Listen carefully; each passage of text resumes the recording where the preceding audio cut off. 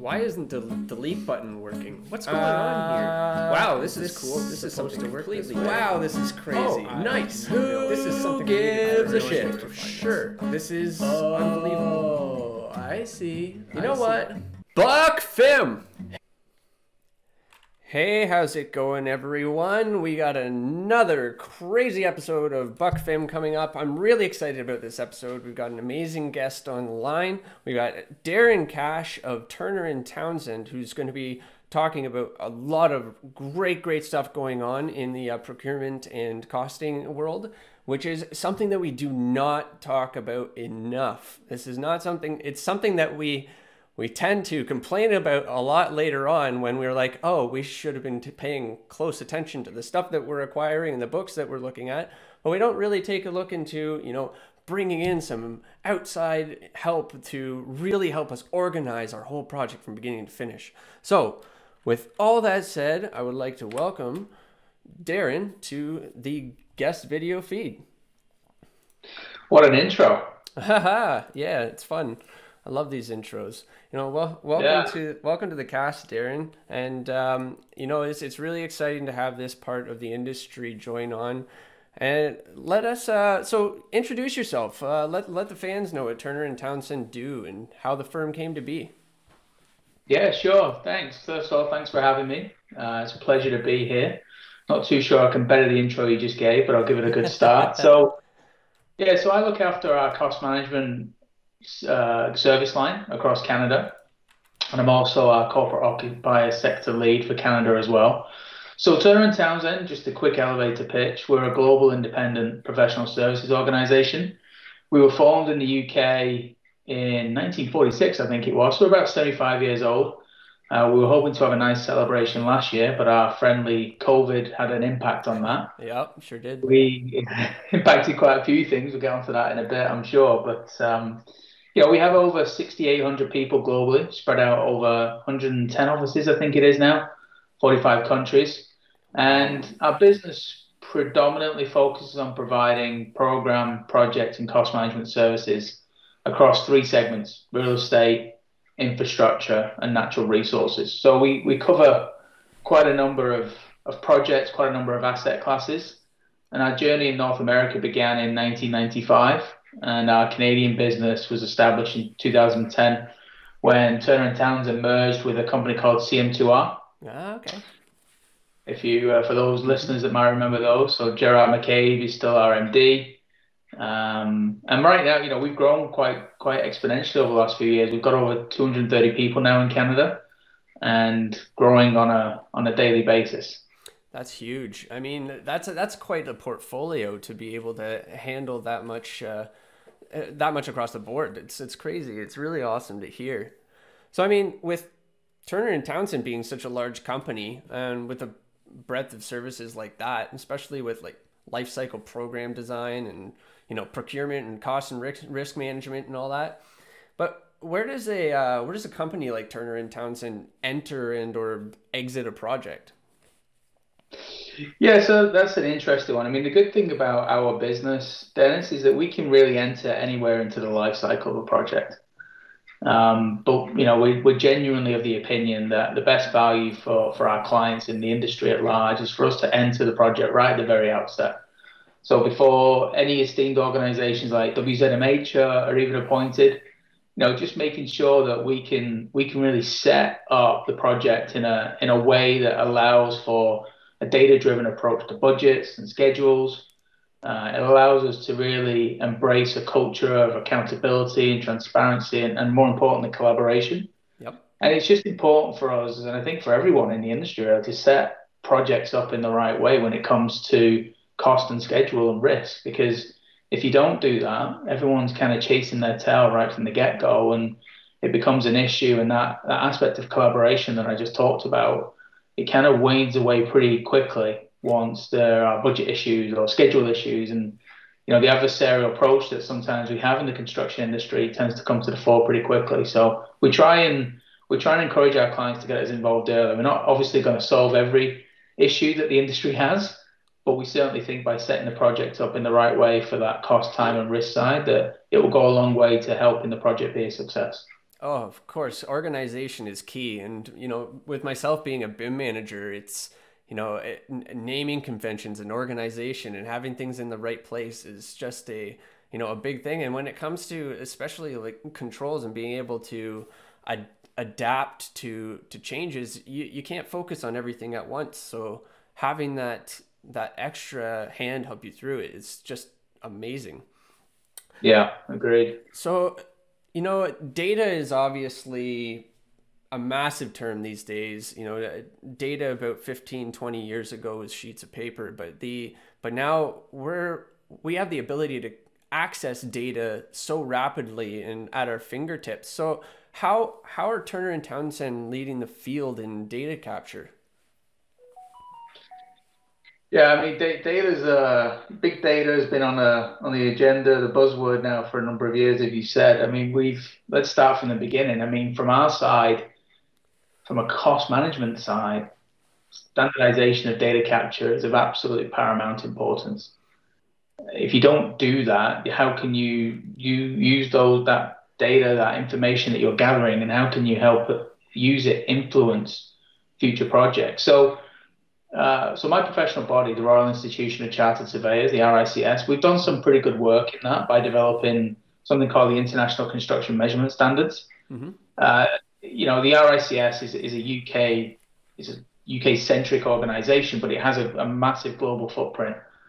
And to be honest with you, the take up of that ICMS has been fairly slow, even though it has had buy-in and even working members from organizations such as the CIQS, the Canadian Institute of Quantity Surveyors. Mm-hmm. They were involved in the development of the ICMS, but for whatever reason in Canada, it's been fairly slow in the adoption of it. Infrastructure Ontario has used it for a couple of their projects to date, but the wider industry has not really used it right now. So that's been a bit of a challenge. I can imagine. We also, sorry, Dennis. Oh, I said I can imagine. Yeah. Yeah, it's a real challenge, right? Because we're trying to set some standards and at least some global standards that allows us to benchmark projects from across the globe that it helps influence clients' decisions at the outset. So, we've got the ICMS, there's some ISO standards that we use, ISO 19650, I think it is. Mm-hmm. And in fact, we've got a couple of members from Turner and Townsend on the Canadian Working Group that's looking to develop the Canadian annex of that. Cool. You mentioned it earlier about BIM, and so we know the BIM forum. Again, we've got a couple of TNT members that are involved in this and developing the standardized LODs that Yep. will help us standardize the data within the models and therefore can extract that into the estimates, which allows, as you know, like flow through right the way from conceptual design all the way through to the as-built through to operation, which is, we were chatting to a client a couple of weeks ago that was saying, albeit it's a fairly small job in comparison to some others, but it's the first time I've heard a client turn around and say, you know what, we're going to really use the model and help us operate our building. So it's Yeah. important that data is right from the get-go, and it was just music to a lot of the people who were in that meeting's ears, right? It's been a long time coming that if you go back 20 years, I think probably BIM and the whole ideology of that really started, and it's taken us a long time to get to where Yeah. we got to. We're not No, even that's close to being there yet, right? I mean, it's tough. no, it's crazy. So it's interesting. I've got a guest coming up in a couple weeks here. Is Nigel Stroud from Heathrow Airport. Oh yeah, So we'll be talking about how they manage such massive amounts of data capture from conception all the way to finish. And I don't know if you work with them, but we it's do. yeah, it's crazy to Yeah, watch. So I'm hoping he'll say some good things about us. We had a lot of that was an anchor point of our UK business, and has been for 15 or 20 years. We had over 250 people on Heathrow, yeah, but yeah, with COVID again, it's obviously the aviation industry's took a massive hit, and so we've had to demobilize a number of those staff members. But Heathrow remain a key client of ours in the UK and the aviation sector as well. I mean, we've had some great success in utilizing what we've done on Heathrow, with BIM, with data capture, moving that over to Denver Airport. We had a number of people at the GTAA here in Toronto. We had a number of people in the core program at YVR. We've been helping at the Hong Kong International Airport, the new one, the one in Singapore. There's a number of, that's just one asset class where we've been able to utilize the data that we're capturing globally and helping inform the client's decisions in other jurisdictions. No, it's been great, and I've been blessed to have a network of individuals in the facilities management divisions, and seeing the translation of data and how that's changed over the years, especially over just even the past 6 to 8 years, has been phenomenal. Ohio State University adopting standards for 300 and some odd different buildings. We've got they're writing the book on how essentially ISO 19650 is playing out and how it's adapting to the North American markets. Yeah. But yeah, so I mean, obviously, there's a lot of technology behind this. Is there anything you could tell us about the technology that you haven't already, or?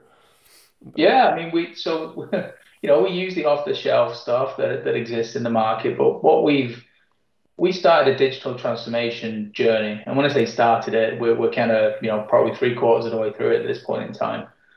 And so we've developed something called the Hive internally, which allows us to ingest the market data, normalize it, analyze it, and fundamentally present it in a meaningful format for both our internal needs, but also the external use as well. And we're pretty proud of that solution that we've come up with. It's as I say, we're on the journey right now. The UK, where it started, has really put a lot of effort into developing this. So now we're in the process of regionalizing that. Myself and another individual from our Tampa office, Dan Diorostigi, we're leading the charge in North America to get our cost management and project management services utilizing the Hive.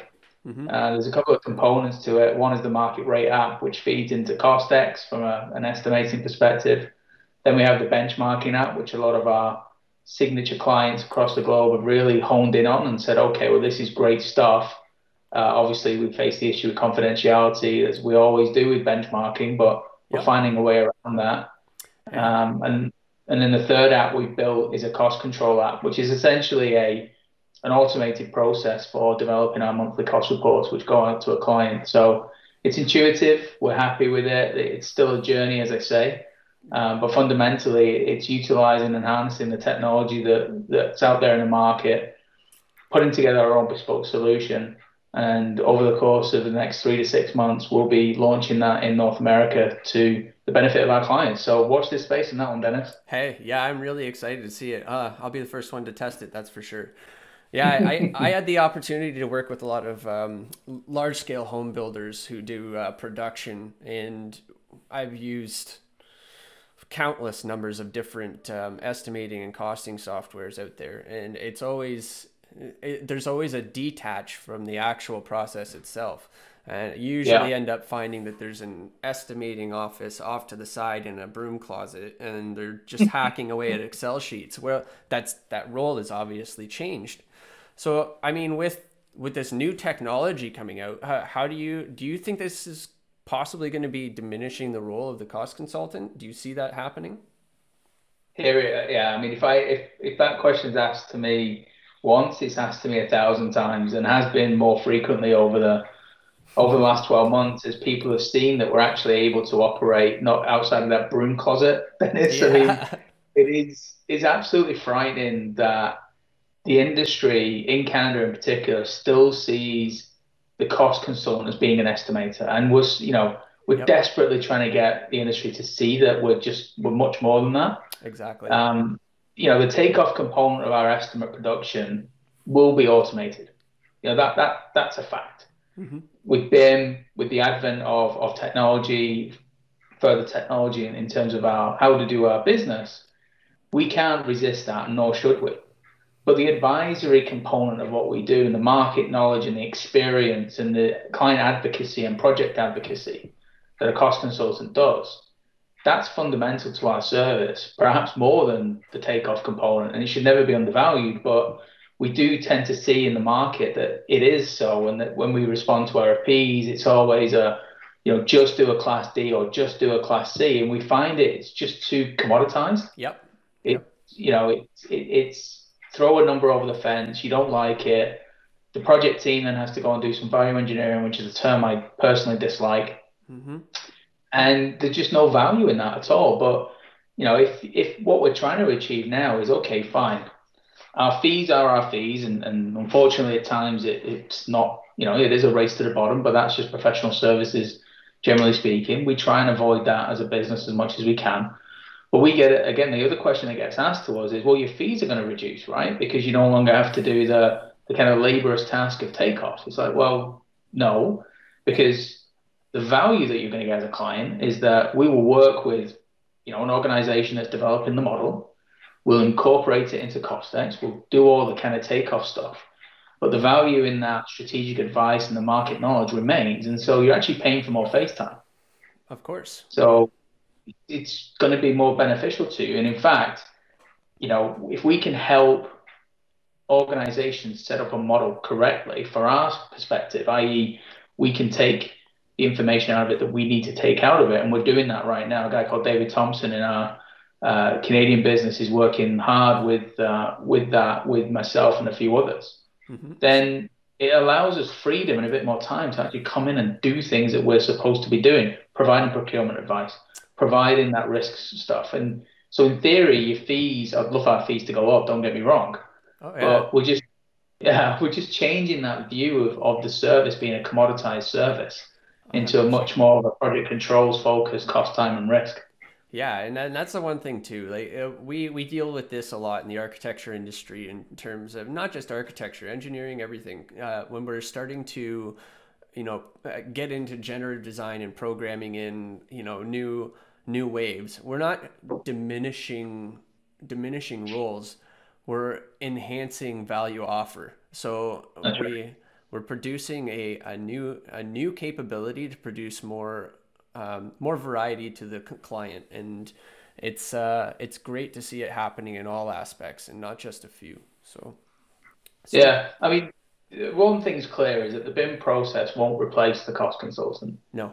Yeah, it's going to enhance the role. Like you just said, it's going to enhance the role of all of us. If we use it in the right way, mm-hmm. and we make sure we don't pivot too much to an exclusive reliance on data, that there remains an element of subjectivity within what we all do as professionals, then I think that it's only going to enhance the service offering to what you just said. Yeah, definitely. And, with the mindset of enhancement, do you see a massive change in terms of how the look of the cost consultant will be in the next 3 to 10 years? Like, what do you foresee the future of cost consultancy being? I hope it changes, Dennis. I really do.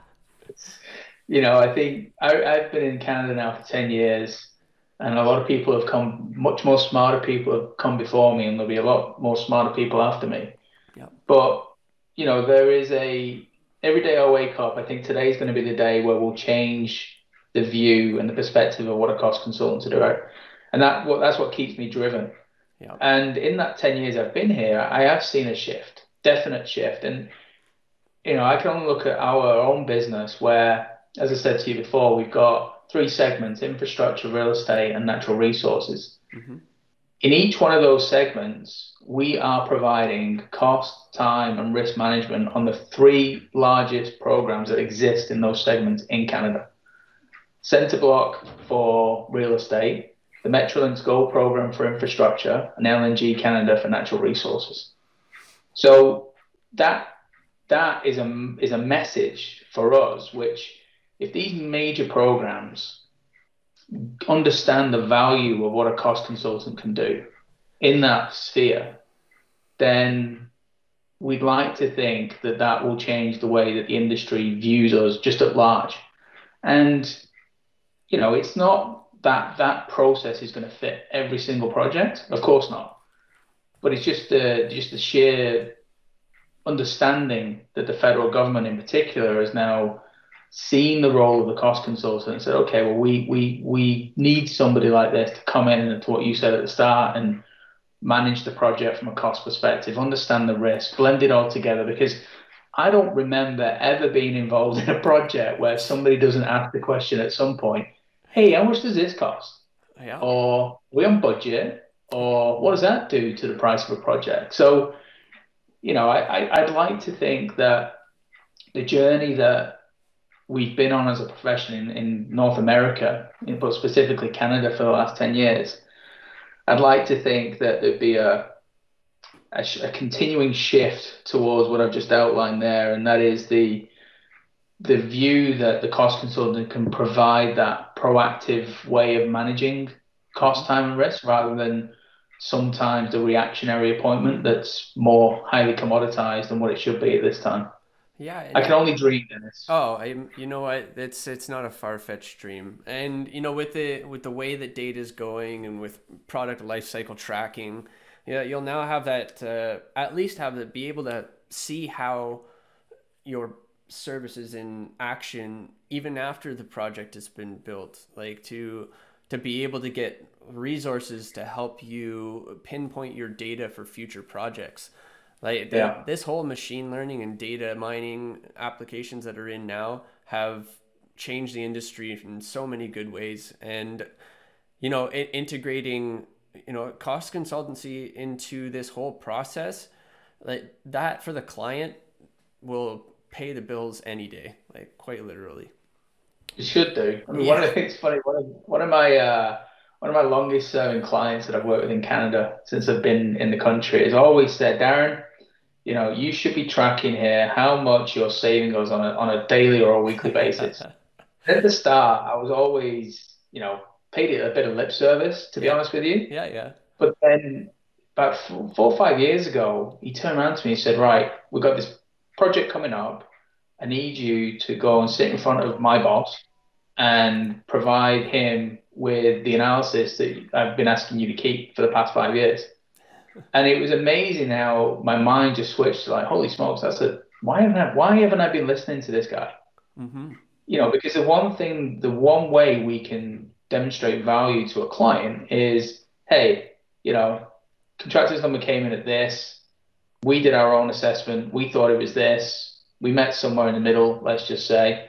That saving was 1 million, 2 million, 3 million, whatever it might be. That again, it's difficult to judge as to whether or not that would have been negotiated away without us. But what we can say is that that was negotiated away with us, and so it's being able to demonstrate that value. And for us, it's almost self-serving, which doesn't come easily to us as a professional because we're just doing our job. But when you look at that savings that we inevitably generate for a client during a construction project, that compared to our fee is minimal. And I'd love to be able to say, hey, can we have a percentage of anything that we save you? Yeah. But unfortunately, that's not the way our profession works, and quite rightly so, because we want to be independent of the process, Yep. right? We don't want to be seen to be benefiting from a project cost going up. Equally, stakeholders will say, well, we don't necessarily want to benefit from or de-benefit from you doing your job properly, driving the cost down, which means our fees go down. Yeah. Yeah. So that's why we always maintain that independency and having a lump sum approach that isn't reflected on the bottom line number of the project. It makes sense for our profession to do that. But Yeah. I don't know, like it on the one hand, it's important for us to demonstrate our value, but on the other hand, it's difficult for us to not be overly self-serving by doing that. But it's a tricky balancing act at the moment, and it always has been. Yeah, definitely. And you know what? And I always like to call it the embodiment of a project because a lot of people tend to look at it as just the finance, like or just the dollar value of it. But you have to take a look at it from a whole life cycle analysis. When you see cost consultancy, you think about somebody from another consultant group, whether it could be an engineer, a contractor, a sub consultant, whomever, is taking a part of their day to go and procure items for a client and identify cost analysis and do all of this stuff. Meanwhile, they could be focusing on their construction, on their architectural design, their That's whatever right. it might be. And that overall embodiment of a project is something that is lost in that. And having somebody to take that role and put it into an easy to use scenario, it's undervalued to say the least. So, yeah.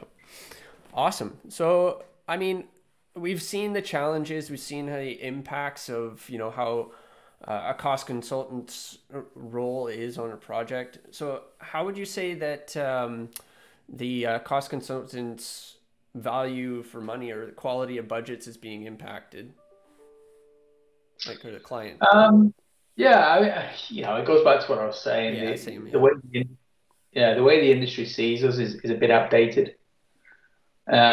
So we've just got to continue flying the flag and, Yep. as I say, utilizing the projects that we have. Some great clients as a business, and our peers in the industry have their own great clients as well. And it's just continuing to promote the role in a proactive way Hmm. rather than it being seen as a reactive way. Yep. And if we can continue to do that, work together as a profession, which we do through the RICS and CIQS and other organizations, and providing that we're all talking the same Yep. Yep. in principle. We all have our differences as organizations, just as yours does, right, Dennis? So it's fine balancing that need of having your unique selling point as an organization versus promoting the profession. So I sit on the RICS Americas board, Hmm. and I've got fellow cost consultants on there too, and project managers and valuers and you name it. So at that level, trying to keep up the brand of the profession is one thing. And I know, as I say, my peers in the industry do very excellent work, and their own professionals at the CIQS and CACQS and others. But we have to, for my own sanity, I have to hope that it changes. Yeah. Got to keep waking up in the morning and assuming that today is going to be the day where, the majority of the industry will understand finally what it is that we can do. And again, I think there is this misconception that all the cost consultant does is just estimate. And whilst that is Yeah. an important part of what we do, it's not everything. And I think the sooner or the quicker that our clients and the clients at large realize that, then they'll see that the value for money that you get from a professional in this instance is going to be significantly more than what you're going to pay them from a fee perspective. So it's not all doom and gloom, Dennis, Yeah. but No, there's, it's we'll good. keep flying that flag as we say, and hopefully over the coming, again, the data aspect of it, the technology aspect of it is something which, as an industry, I think we've really fallen foul of. I read something from McKinsey a few years back that said I think there's only the agricultural and forestry industries that have adopted technology less than the construction industry. And I don't know whether that's true anymore, but it was a pretty mind-boggling statistic that they came up with. And Yeah. so, if we can, I know some of our competitors are on the journey with us as well. So if we can just be on that journey together and showcase what we can do from a digital transformation perspective, then I think all roads point in the right direction, and there's a bit of hope there that the industry will start understanding the value of what we can do. Well, I think that's the key item there. Get yourself a cost consultant. So it's it's very important for a project. So I mean, with that being said, all humor aside, it's like, do you have any advice on how a client can determine a best fit for a service such as yours, or for the variety of services, I guess? Yeah, I mean, in other jurisdictions, there is this embodiment of this full end-to-end cost management, Hmm. and that's ultimately where we want to get to, Dennis. However, there's a definite recognition that it's probably not going to be possible here right now here in Canada Hmm. for a couple of years yet. So we'll always have a shopping list that will satisfy our clients, and part of it will be estimating, part of it will be scheduling, part of it will be risk management, and then the post-contract side as well. Our own issues as a business is that our sweet spot is somewhere between $1 million in capital expenditure and 10 billion. And it's difficult, and we follow the same process fundamentally on those projects. And so our service has to be elastic. And so we'll provide the services across that spectrum from $1 million project to a $10 billion project. Obviously, it will be dependent on the level of actual individuals you'll get working on that program. But I guess the kind of call to arms here for this podcast in particular is that if you're investing in a major capital expenditure program, irrespective of the sector or the segment, then you want us with you. As a profession, we know what we're doing. Turner and Townsend, we know what we're doing. And part of the issue is that we seem to have settled into this pattern of providing a commoditized service, and we're not challenging the status quo as much as we should do. So, we think we can fit, as I say, anywhere in the project lifecycle. Ideally, we'd be there from the start. We can add more value there. We've got great relationships in the market with collaborators, architects, engineers, clients, suppliers, contractors. We do a lot of work in the integrated project delivery space right now. So that for us is a kind of it's a challenge, but it's also a massive opportunity for us because, to be honest with you, Dennis, I don't think we've even scratched the surface as to what we can do in the Canadian market. Certainly our business, if you asked Yeah, that's exciting. 10 people, who are Turner and Townsend, we'd like to think that the majority of them would know, but have the majority of them used us to our fullest extent? Absolutely not. So that's the exciting component here. Yeah, lots of room for growth, both in the social and economical standpoint. That's fantastic. It's been really great to have you online here, Darren, because I think this is a part of the industry that has been that really really needs to come out a lot more, especially with all of the data being transferred from left to right. Like the whole industry has changed for the better in terms of being able to track data and all kinds of different areas. So thanks again, Darren, for coming online. This has been really educational for me, and I'm sure the fans listening to the show are gonna pick up on a few things. And thanks again. No worries, thanks. All right. Well, that's it, everyone. Tune in for our next week's presentation. We have a bunch of really cool guests coming up the line. And for now, just keep on bimming. Take care, everyone.